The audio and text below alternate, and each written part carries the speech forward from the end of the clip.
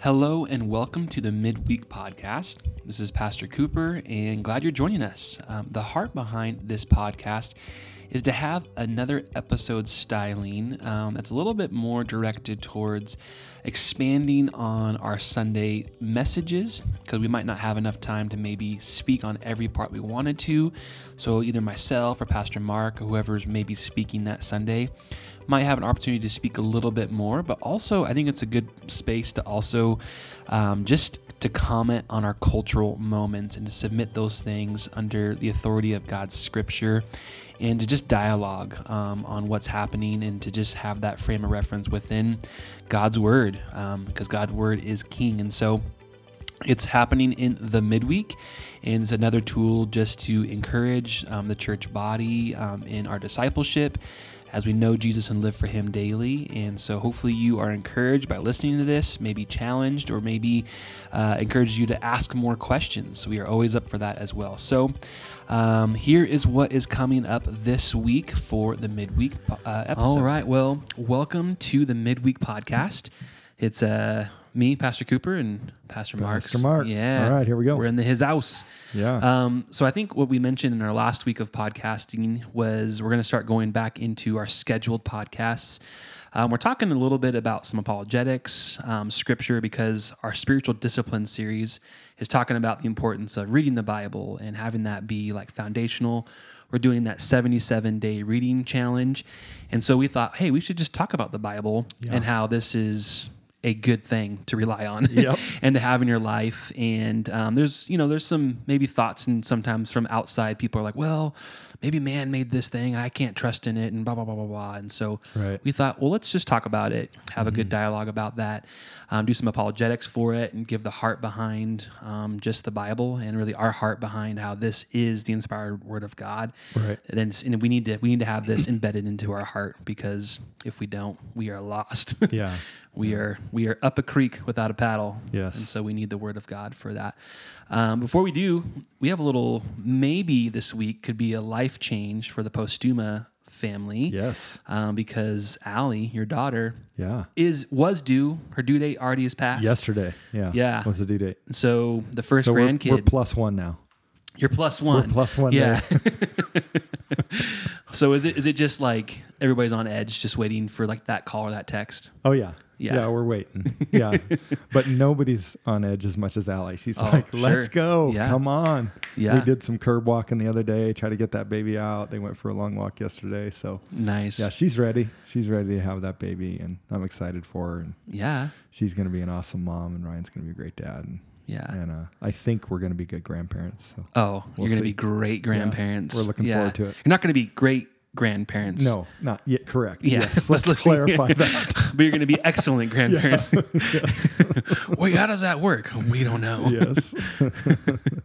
So, yeah. Well, cool. Well, let's just dive into this conversation about like, can the Bible be trusted? And I want to just talk a little bit kind of as foundationally about the inspiration of Scripture and what that means. And there was a definition that I had in one of my classes just not too long ago about this. And I want to just read this inspiration. I want to read this. This is not inspired. Definition. This is a definition. Yeah, this is a of definition. What inspiration means. Yes. It says this: inspiration is that concurrent work of a holy God and a fallen human, whereby the Holy Spirit so moved the human author that God got exactly what he wanted, his perfect word, without compromising or destroying the personality of the human author. So talking about dual authorship, that God is writing through man, but so perfectly that he's getting exactly what he wants to communicate to his people through God's word. And we have a couple of those kind of home run verses about just God's inspired word. The big one is 2 Timothy 3:16 and 17, that all scripture is breathed out by God and profitable for teaching, for reproof, for correction, and for training in righteousness, that the man of God may be complete, equipped for every good work. And then another one that I think is just great is in 2 Peter, and it starts in verse 19. And it says, when we have the prophetic... 20. Yeah, there it is. My notes got messed up. Knowing this, first of all, that no prophecy of Scripture comes from someone's own interpretation. It's not just man. Yeah. God is a part of it. For no prophecy was ever produced by the will of men, but men spoke from God as they were carried along by the Holy Spirit. So I think what we want to just kind of start off with is the Bible, the Word of God. It is inspired. It is God using humans. Yeah.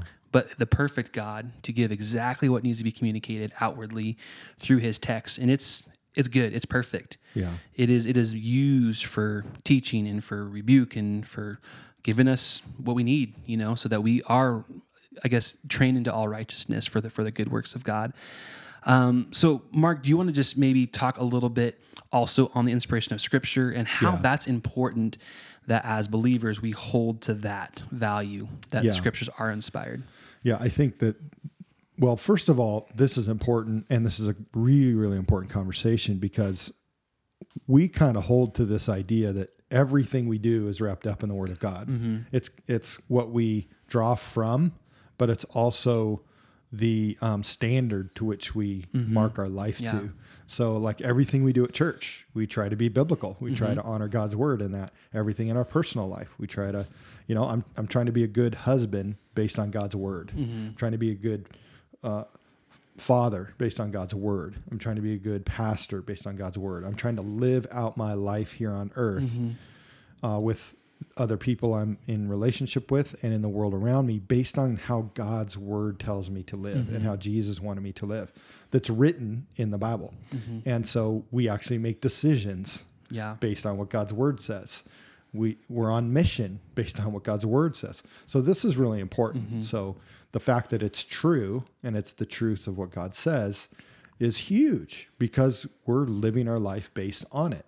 And we even help other people make decisions based upon God's word in pastoral ways. And so this is extremely important. Yeah. And then also the verse you shared in 2 Timothy 3 is so important. There's that phrase that, the word of God is the breath of God, or God's breath, right? And what we understand about that from Genesis chapter 1 is that's how creation happened. Man became a living being when God breathed into the dirt. And a man became a living being, right? And so what we're saying, and what the writer of 2 Timothy 3, the Apostle Paul, was saying, is that the word of God is not only the inspired work of God, it's the creative work of God. It's the breath of God. It's the life of God for us today. And so this is why we need it. This is why it's absolutely essential for us. And that's why it's also important for us to prove why it's real, why it's true, and why we can, lock, stock, and barrel. This is what I'm giving my whole life to. And so I think that's sometimes some of the hang-ups that people might have is it's like, okay, like you're using Scripture to maybe like prove itself. Right. And like, and sometimes there's a hang-up there, which we're like, that could be a hang-up, right? Yes, right. But what are some of the other ways that we can see Scripture as still true? I mean, we believe by faith, right? Right. This is the inspired word of God. Yeah. We've seen, and we'll get into this a little bit more with the prophecies and things like that. But how else do we see that Scripture is true, is solid, is something that we can depend on? Yeah, and that's really good, because we do believe that it's true because it's changed our lives. But other people could say, well, I had this other book change my life, And so, and that could be true as well, but did it affect your eternal life? And that's a challenge. And because we're talking about eternity, and because we're talking about where we spend eternity, we want to know, and we want to be 100%. So another good thing is to go outside the Bible. So let's go outside the Bible to prove that the Bible is real, and to prove that the things inside it are true and valid and actually took place. So one of those things we look at, or the first thing we look at, is prophecy. So prophecy is those things where, a prophet said something, and he said something would take place. And then we want to find out if that happened. Did that happen? And did that come true? What was written down in the Bible that we see written down in the Bible, did it come true? And what we've discovered is, 100% of the time that the prophet said something, it came true. And we can see it over and over and over again. Historically, the things that prophets said would happen in the Old Testament and in the New They happened. They literally happened. So a prophet would say, the Israelites, you're going to go into captivity. The Babylonians are going to come. They're going to conquer you because you're not being faithful to God. And you're going to be in captivity for 70 years. And that's exactly what happened. Yeah. The Babylonians came 586 BC. It's historically accurate material during the life of Jeremiah and the kings that were there. Their names are there. The prophecy happened. They were in captivity for 70 years, and then they came back. So, it all comes true. We could talk about that for all day long. Right. Moment after moment after moment after moment. And I know you'll share a couple more. Another one is geography. So in the Bible, there are names of places, mountains, rivers, lakes, seas. There's all kinds of geographical landmarks, little towns, big towns, geographical landmarks all over the Middle East, North Africa, Syria, Lebanon, into, Rome, Turkey, what's modern day Turkey, all of those places. You can go find all those cities today, except for the ones that are gone. You can't find Sodom and Gomorrah anymore. Right. You can't find, some of the cities in Babylon. They're even discovering more cities. Oh, and they're discovering more and more. Because, like the Sea of Galilee has flooded areas, and they're or else it's now receding. They're like, wait, this is that town that was in Jesus' ministry they talked about. Yep. Yeah. Yeah, so all those geography things, we find all of them. I mean, you can find that mountain. Hey, there it is. You can find that sea. There it is. They're all there. They're not made up. They're not fictional. They're not. None of them. They're all accurate places. Another one is names of individuals. So we can look at names of individuals that are in the Bible, and then we find that name of that. So let's say, let me just throw one out here. So Daniel's Babylonian name was Belteshazzar. Well, we find his name in Babylonian writings. We find that his Babylonian name was in, and he was being recorded about in these other Babylonian writings, proving that he was a real person that was really alive in Babylon, and the things that took place that are recorded in the Bible that he wrote down are true. Yeah. And we see that all over the place, that names of individuals that were in the Old Testament and in the New Testament are listed in other writings. And so proving that those individuals were true as well. And then other historical writings. We have tons of other extra biblical historical writings that all prove that the Bible is true. They all support it. None of the historical writings prove that the Bible wasn't true. They all prove that it was true. They support that the Bible was true and that the things that happened in the Bible took place. And then another one is science. I mean, there are things in the Bible like the earth is revolving around the sun. And then finally, we finally figure out the earth revolves around the sun. And you're like, oh, geez, the Bible said that 2,000 years before we figured it out. There are things that are scientific that we find in Scripture that are all coming to pass. They're all true. They're all scientifically, factually accurate according to God's word now. And so those are ways that we look outside the Bible to prove that the Bible is real. And I think I'd also like to say, I'm going to throw another one in there that might sound like, I don't know, but for me is kind of another proof that the Bible is true. And it's this: no other book in history or now ever is scrutinized like the Bible. No book. We don't ever, you can go to any college campus anywhere in the United States. Nobody questions the Quran. Nobody. Why? Why don't we question it as a religious book? Because it's not the truth. Satan doesn't want us questioning the Quran. He knows it's not the truth. He wants us questioning what the truth is. He wants teachers telling students not to believe in the truth.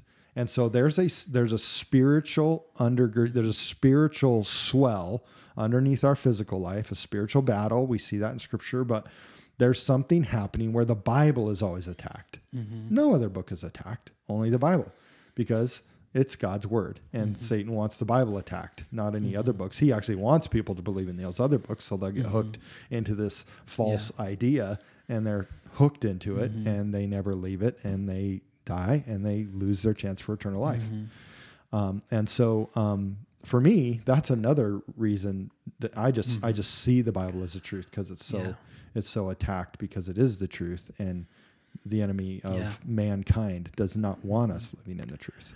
Yeah, I think what's also just a good reminder too, with like the Bible compared to other, religious writings, is it's not like what we have to do to attain nirvana or salvation or whatever it is.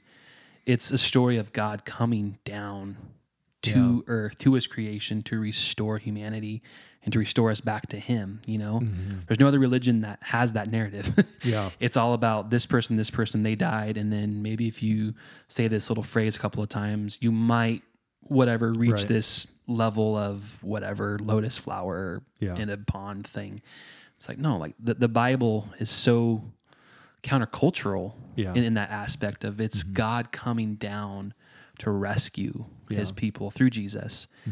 And that's life-changing. It is. That's completely life-changing, which is different from any other religious writing in that.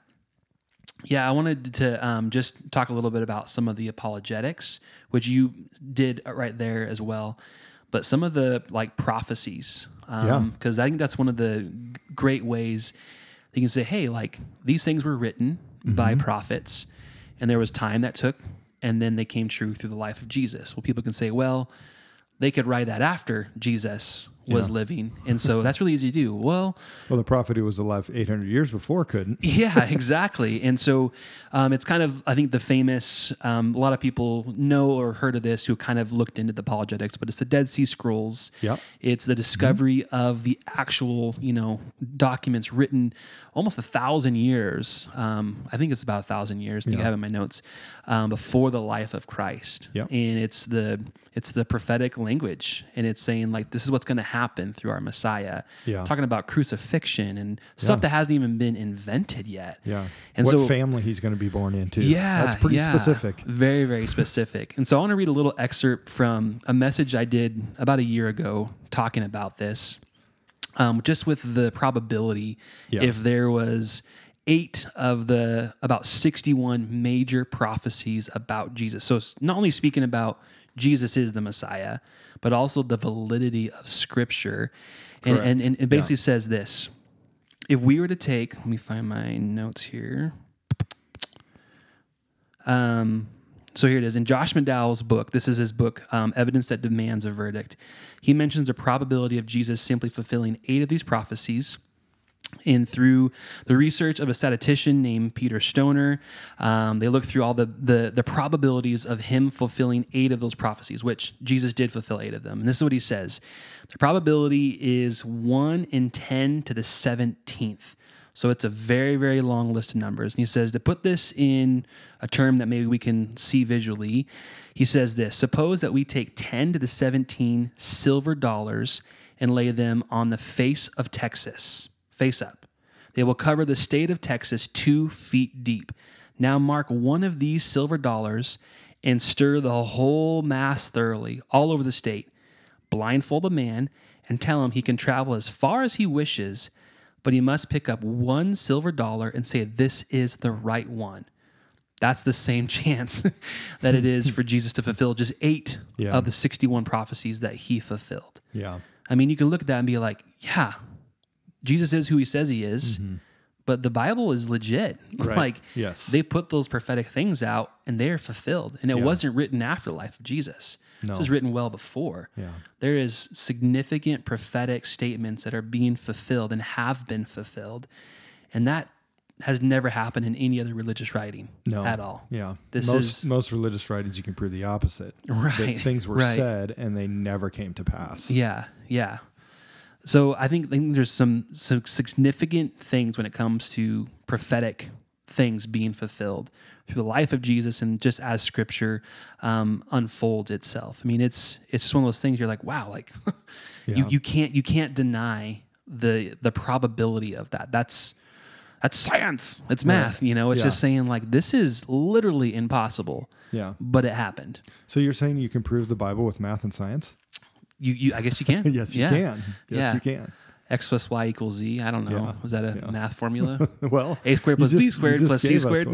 Yeah, that's right. But those prophecies are huge, you know, and I forget, you know, specifically what the 8 are, but like being born of the line of David, being born in the town of Bethlehem, being born of a virgin, you know, they're very specific prophecies too.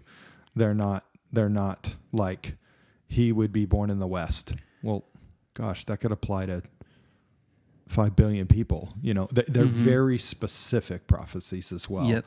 So they're not so vague that anybody could fulfill those 8 things. They're so specific.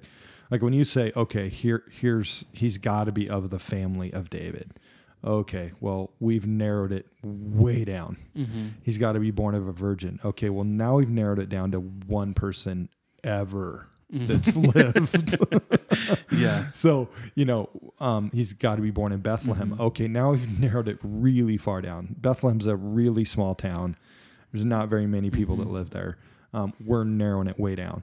So, I mean, we're getting more and more finite the more you add to it. And so it just adds to the validity.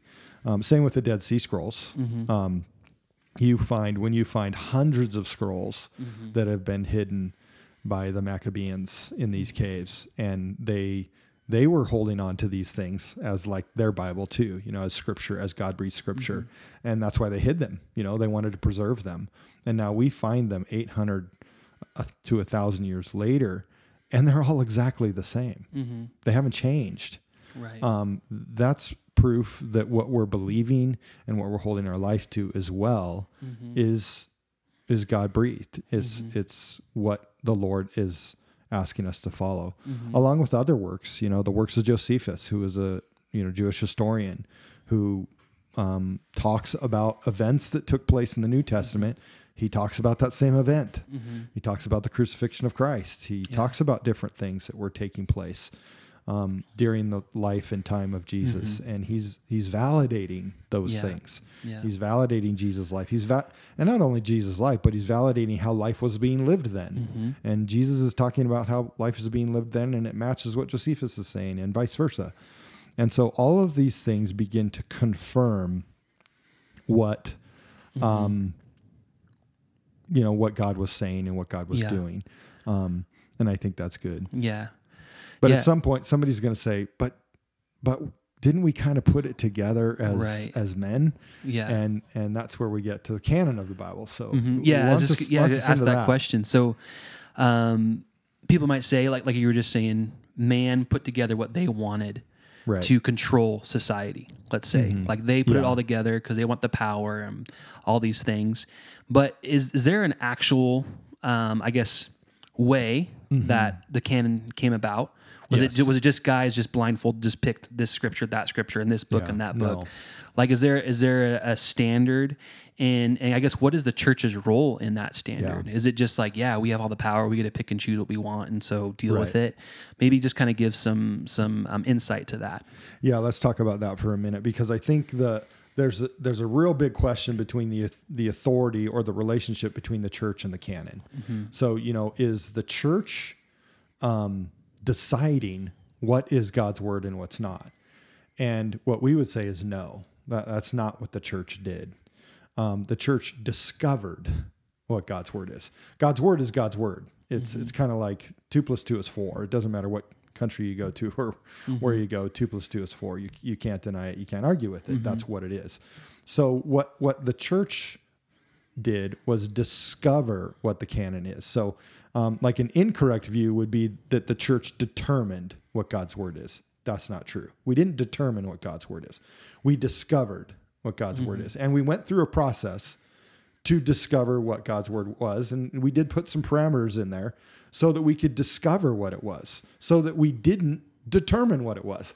We didn't want to determine what it was. We wanted to make a decision and say, okay, which letters and books that we have and writings that we have are actually God's word, and what are writings that are maybe a great historical writing and a great something that we could find culture from, and maybe even like, okay, that's a great writing. Like we would have a Christian book today, and we would say that's a great Christian book. but it's not God's word, right? We have stuff like that from other centuries and other writers as well. And so, but we want to discover what God's word is. So the church is also it's not the regulator of the canon. We're not regulating God's word. We're just recognizing it. We're not the judge of God's word. We're just a witness of it, and we're not the master of it. We're the servant of it. So that's the biblical view. The biblical view is we're discovering what God's word is. We're recognizing what it is. We've become the witness and the servant of what it is. We're not the one who's determining it and deciding what it is. God's already decided. Yeah. We're just figuring out what he decided. Yeah. And so that takes us into that realm of, but how did we decide that? Yeah. I was going to ask, out? like, what were some of the ways to discover the canon of Scripture? What were some of the parameters? And some of the parameters. So, and this is something that is a little bit well known, I guess we would say, but there are parameters, and some different individuals might have used a different parameter than others, but for the most part, most of the parameters went something like this, and how we would discover whether a word, a book, or a writing was from God. We'd have to go through a couple parameters, like was the book written by a prophet of God? So were they someone that in their lifetime we could prove they were hearing from God, and the things that they were hearing from God were coming true? Okay, right? We want to know that person was a prophet of God. Another thing that we would discover is, was the writer confirmed by acts of God? Were there miraculous parts of their life that were coming true, and things that they did and miracles that they prayed for God to do, they actually happened? Another determining factor was, does the message tell the truth about God? So we've got all kinds of writings that we can kind of compare with one another, and we want to discover, does the message tell the truth about God? When we look at all of this material together, we want to discover that it tells the truth about God, not a false truth about God. Another question was, did it come with the power of God, right? So the Bible is different than any other book in the fact that it can literally transform the human heart just by reading it, simply by reading it. And that can be a challenge in and of itself, because some people could say, well, I read it and nothing happened to me. But then another person could say, man, I read it and it completely changed my life, and I've never been the same. Right. And so, but some books, well, all other books, they don't change anyone. I mean, 1,000 people could read them and nobody says, well, I was reading Harry Potter and my life's the same. My life's never changed, Yeah. Or I'm reading a good book about a nice Western I like or something, but it didn't change me. The Bible comes with the power of God. And so the message of God is backed by the might of God, by the power of God. And we believe that the Word of God accomplishes its purpose. And that means that the power of God is a transforming force. The Word of God is a transforming force. And when we live out the principles in God's Word, change happens. The power of God is behind them. So when we follow the principles of God's Word about finance and economics, we discover that our finances and our economics get better, not worse. And sometimes it may seem so simple, but you're like, well, duh, if I don't have any debt, then I'll be better off financially. That's that's a no-brainer. That's the power of God. Because God wants us to live without debt. And so he knows every principle. So we could say we're discovering what that principle of God is, and we're living in the power of it. And then the last one was it accepted by the people of God? So did the people of God recognize that person as a spokesman of God, as a prophet of God? And then did the messages in that writing begin to change people's lives? Did the community of the people of God recognize it also and accept it? Its initial acceptance and its subsequent recognition. So there's an initial acceptance where people are like, yeah, this guy was a prophet of God. we recognize his writing as the Word of God. But then there was subsequent recognition, which meant, okay, maybe that prophet wrote about some things that were not understandable at the time. But then 200 years later, the prophet's dead. Everyone who read the letter is dead. There was initial acceptance, but some of the writing was like, I wonder if that's going to take place. And then it does 200 years later. And so then you're like, oh, wow. Well, now there's subsequent recognition that prophet and that prophetic thing came true. So we really do hold that is the Word of God. So those are some reasons that we believe in God's Word and that we trust in it, and that we've run it through these parameters. We've run every single letter, every single writing, all of them through those parameters. And if like there are writings, the first and second letter of Clement, for instance. Right. Clement was a great bishop, right, of the church. Well, we ran the letter through those parameters, and we decided, no, it's not really the Word of God. Now, they're great. They're great writings. It'd be like an awesome Christian book today, right? You could read it, and it's an awesome Christian book from a great man of God that could encourage you and inspire you to honor God's Word more. But we decided, and the church decided then. He wasn't an apostle. That's right. He wasn't an apostle. Yeah. He wasn't a prophet. Yeah. He was a great bishop. So there wasn't initial acceptance, and there wasn't subsequent recognition. So we said no for that one. And there's lots of writings like that where we just decided, and not even that we decided, we discovered, right, that that's not God's Word. Right. God didn't put his stamp on that, and we didn't notice that he put his stamp on it. And so we said, it's out. And then other things that were clear, God put his stamp on that. Those are in. Yeah, that's good. And I think another thing too that has kind of helped me get some context to the canonization of Scripture. So the Council of Nicaea is like where it happened. That's in 323 AD. Sometimes I've thought of it as like this big board meeting of like CEOs coming to like determine stuff. But I was kind of rereading through some other historical accounts, and that's not what it was like, really. Nope. And so I want to just read through some of the context that might help you, like just whoever's listening to this, get some understanding of where the people were coming at as they are discovering the Scripture, but also saying we have to cap this thing. We have to make this what it is, because there's so many outside voices that are trying to manipulate and just change the true message, the gospel message of Jesus. So in 312, Constantine basically takes over as the man in charge of the Battle of the Milvian Bridge, takes over, is now like deemed ruler of all of Rome. Well, then a few years later, he's like, the people are like, well, we got to canonize our Scripture, because he makes Christianity legal after taking over all of Rome, because he had this like little kind of, it's a weird historical thing, but like this, I guess, agreement with God in his way. And there was this vision of the Cairo symbol and all that stuff. Yeah. And he's like, well, since I won, I'm going to make Christianity legal. And there's some interesting historical things with that. Right. But what we do know is he makes Christianity legal. Right. Well, we're coming out of the Diocletian persecution. Right. Which was one horrific. of the most intense. Yeah. So literally Christians, doesn't matter how old, how young, are being killed, and from really gross ways. And I read a couple accounts. They used cows. Cows would munch on people. They would throw people. They would stab them, basically kill them, or like leave them for almost dead.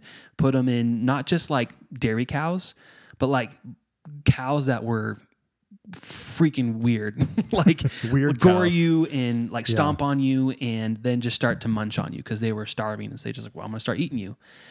And these are people, pastors, bishops, people who are living out this New Testament, like, faith Life in the early, Christ. church, that have had hands cut off, eyes gouged out. They're now coming to this Council of Nicaea. Yeah. They've been through it. Yeah. They're not going to be bullied by Constantine or by any like overarching. They're like, no, like we've already died. My family's dead because of my faith. Yeah. And I'm holding true to these scriptures. Right. And so they are not just like saying like, I'm going to do this just for my own like approval or my own benefit.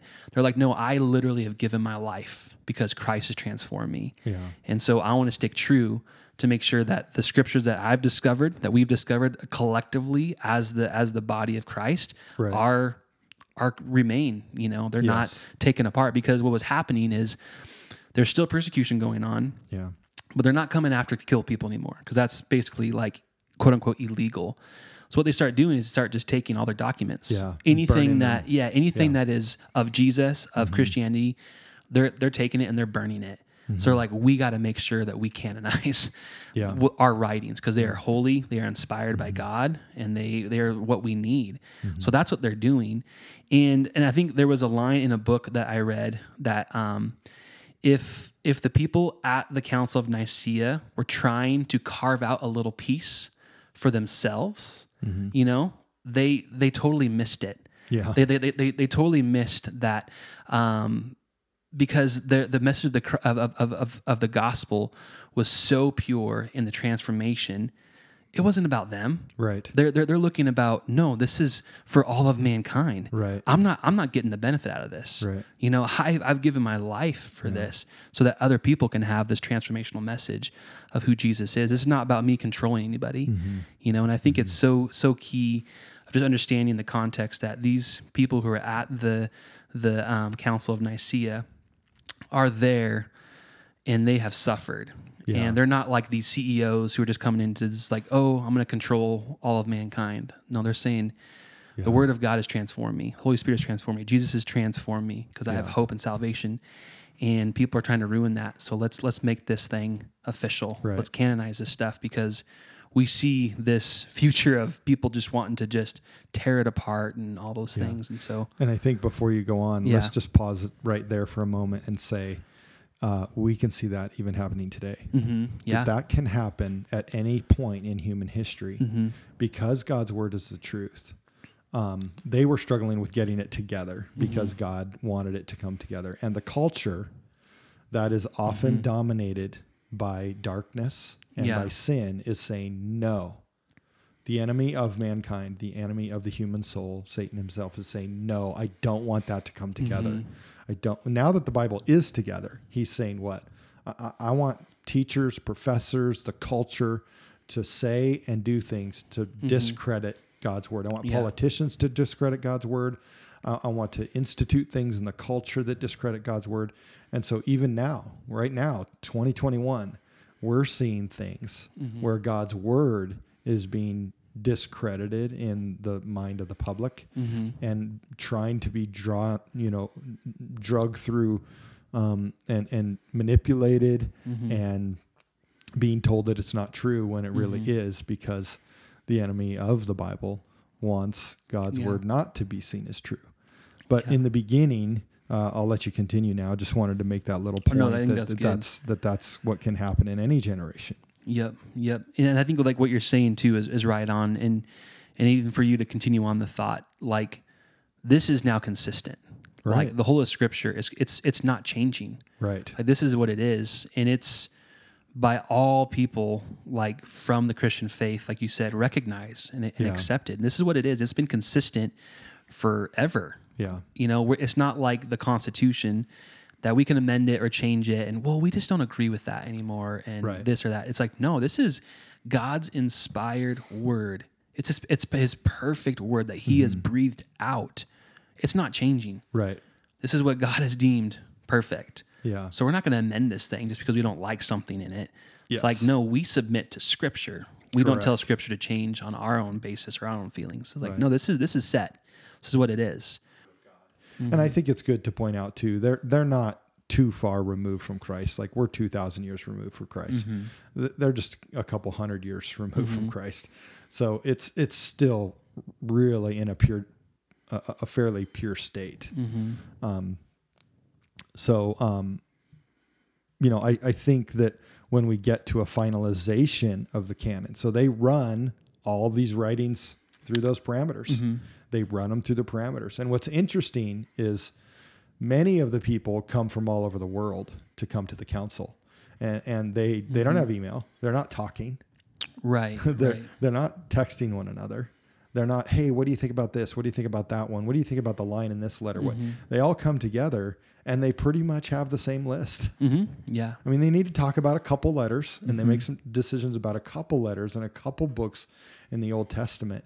But they pretty much already all have the same list of what should be in the Old Testament Correct. and what should be in the New Testament, because God's putting his stamp on it. God's Spirit is moving this thing. If it was us, if it was just man, we'd all come together with different lists that were based on our agenda, our opinion, our way of thinking. But no, it was Spirit led. So we end up with things that come together to be God's word, because it was God moving and God putting the stamp on it. Yep. Yeah.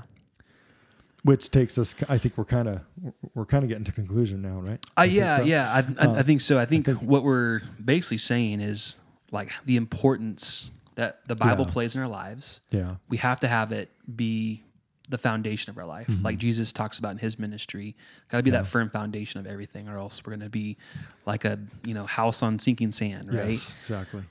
And so with that, we have to then depend on the Bible. Yeah. And we know from Scripture, it says, no, this is good. And we're like, yeah. And we have faith that it is good. But we also see from outside, like you're saying, it is confirmed. It is so much about it is like, even from outside sources, this is reliable and accurate. Yeah. This is a good thing. It's not fantasy novels. It's not whatever the Scientology like things are about, basically science fiction. This is the truth, and we need to adhere to that truth. We need to submit to that truth, because it is unchanging. And like you were saying, in our culture, everything's changing. Yes. We got to have a constant. Yep. And Scripture is constant. Yeah, it is the absolute. And I think it's also interesting, if you look at church history, it almost seemed, for a while there, at least, every century they were revisiting it. Like, did we get it right? And they would conclude, yep, we got it right. We got the canon correct. We got what should be in the Old Testament, what should be in the New Testament. And that happened over and over and over and over again for nearly 1,000 years. And then even when when the Bible starts to get translated into other languages, when it gets translated into German, the first Bibles, they went through all that again. Hey, if we're going to translate it into German or into English or into French or into, whatever, Dutch, whatever, we better make sure that we've got it right. And they did, and they went through the process again. Are these the correct books? And yep, they are. And so we end up with this constant. Now, let me just kind of conclude with this that I think is really important. Why do we need the Bible? Why do we need that constant? It is so important for us as mankind to have a constant, because we so easily go astray. We so easily want to follow our own opinion, our own agenda, our own philosophies, our own ideas. It's so easy for us to just say, hey, I'm going to do it this way. And God wanted us to have the truth. And that's what God's word is. It's a constant. It's like when we discover how high a mountain is or how far deep you went in the ocean, there's a constant. And the constant is sea level, 0. We've decided that the constant that we will measure everything off of is sea level. So the mountain is such and such height, 2,000 feet, 4,000 feet. Well, how can we say that it's that many feet? Because we have a base, and the base is sea level, right? I went this deep in the ocean. Well, how do you know you went that deep? Because the constant is sea level. That's the top, and I went down, right? So we have these things in our world that are the constants that we discover that we need as people. When we talk about what speed we're going, the constant is 0. The speed I'm going is when I start my motion, I'm now going whatever speed is faster or greater than 0. So there are constants everywhere in the world. What God wanted us to have is mankind, because he loves us and he wants what's best for us. He wanted us to have a constant, and that's God's word. And so what he's saying is, I want you to have something in your life that you can always look at to say, this is what I have for you. This is the best way to live. And this is what will allow you to be the best human that you can possibly be if you live in my truth. Now, here's what we find historically. Every other document that mankind has put together, and some of them have been great, they all change. Right now, the Constitution.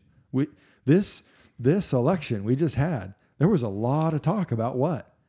Some of us want to change the Constitution. Mm-hmm. One side wants to change it one way. The other side wants to change it a different way. We're talking about changing the document. What are we saying? We're not going to have any constant in our life. Right. What we're saying as Americans is we want no constant. We want to be able to manipulate and change whatever we can based on however we feel in the moment or during that generation. Well, that means any crazy, ridiculous thing can happen. Mm-hmm. That we have no foundation. We have no constant. We have no regular thing that we can point to and say, this is how life should be. Yeah. We can end up with the craziest thinking and the most ridiculous way of living because we've got a document that's going to be in constant flux instead of saying, no, this is the document. And this is why, by the way, quick rabbit trail, we're going to say, I trust in God's word. I put my hope in God's word. I put everything in Christ, not in the Constitution, not in a political party, not in a president. Jesus Christ is my hope, my peace, my joy, my strength, my foundation, the one I put my trust in. No one else but him and his word. Yeah. If something else, no matter how good it may sound, contradicts God's word, it's out. That's what it means to be a follower of Jesus Christ. And that's why those men and women were willing to have their eyes gouged out and willing to be thrown to the lions and willing to be impaled by the Roman emperors. Why? Because they realized this is the constant. I have a constant in my life. And guess what? It doesn't matter if you kill me or not. I have the constant. There's literally nothing you can do to me. In fact, all you do is send me straight to eternal life, to my Savior. Right. In some ways, like it's going to hurt for a minute, but you're doing me a favor. You're sending me to heaven. And so when you understand that constant, everything in this life, you still see all the trouble that we do to one another as man outside of Christ and life in Christ and living correctly for Christ, I should say. Yeah. Because it is true that certain men and women can take God's word and manipulate it and change it and do what they want with it. Because you can do that with anything. And that's why we have to come to the truth of God's word in Scripture. And that's why we need that constant. It's got to be there. And that's why we say God's word is that constant. Yep. And everything else will get dictated by the constant. That's good. Amen. Amen. Well, we're going to have a couple of resources in the show notes. So of the podcast and a little blurb that you can go to and just maybe look up yourself to read or just get some more study on. Yeah. But we're also, I think, following this, we're going to talk about how to really study the Bible, some hermeneutics based on that, because we kind of set the foundation like the word is constant. It is good. It is trustworthy. It is inspired by God. Well, now let's apply that constant to our life. And what are some of the ways that we can do that appropriately? And like you just mentioned, some people can take things out of context. And so how do we know that we're doing this correctly? Yeah. You know, and so we're going to talk about some of the hermeneutics or the study of Scripture and how to really take the truth of Scripture out and apply it to our lives. And so we're going to talk about that in the next episode or two as well, just because we really believe the Word of God is truly what we need 24/7. So let's be good studies and let's be studiers. Stewards. Yeah. Of God's word. Stewarders is whatever the word is. Scholars. Scholars. Yeah, who knows? But let's be people that are really putting God's law into our heart and meditating on it day and night, like it says in the Psalms. And so that's what we're going to be doing. And then, like Jesus said, put it into practice. Yeah. That's how you know that the wisdom of God's word is a part of your life. You've put it into practice. Yep, that's good. And so just another little shout out to our 77-day Bible challenge. Yeah, absolutely. It's a great way to just jump on board and to start making that a daily habit, to be reading Scripture and applying it to your life. And so if you haven't jumped on, do it. We got the materials on our website, the bookmarks and like the reading plan, also some little kind of, I guess, tips and tricks to read the Bible and get some out of it, which we're going to discuss a little bit the next week and stuff. But and this is a great time to jump in because tomorrow is the start of a new round or a new schedule. I guess it would be yesterday because they're going to hear this on Wednesday. Well, yeah, that's true. They're in the future. You'll hear this on Wednesday. So yesterday was the perfect time to start. Yeah. So prophetically, you will know this perfectly on Wednesday. Yeah. So yesterday. So it's a great time for you to start. And hey, I just want to give a shout out too. If maybe something just came up while you listen to this podcast and you just say, hey, I got a bigger question. Can I ask something? Just email us. You know, I'm Mark at CheneFaceCenter.org and Cooper at CheneFaceCenter.org. So just shoot us an email, and we love to, talk about Scripture and talk about what God's doing in you and in us and in the world. And so give us a shout out if you have a question or comment. Cool. All right. Well, we're going to sign off for this week. All right. Thanks everybody. for listening and joining. And do you want to do the old sign off? All right. Remember, Jesus loves you very much. So do Kate and I. And hopefully you'll hear a baby crying next podcast. Right.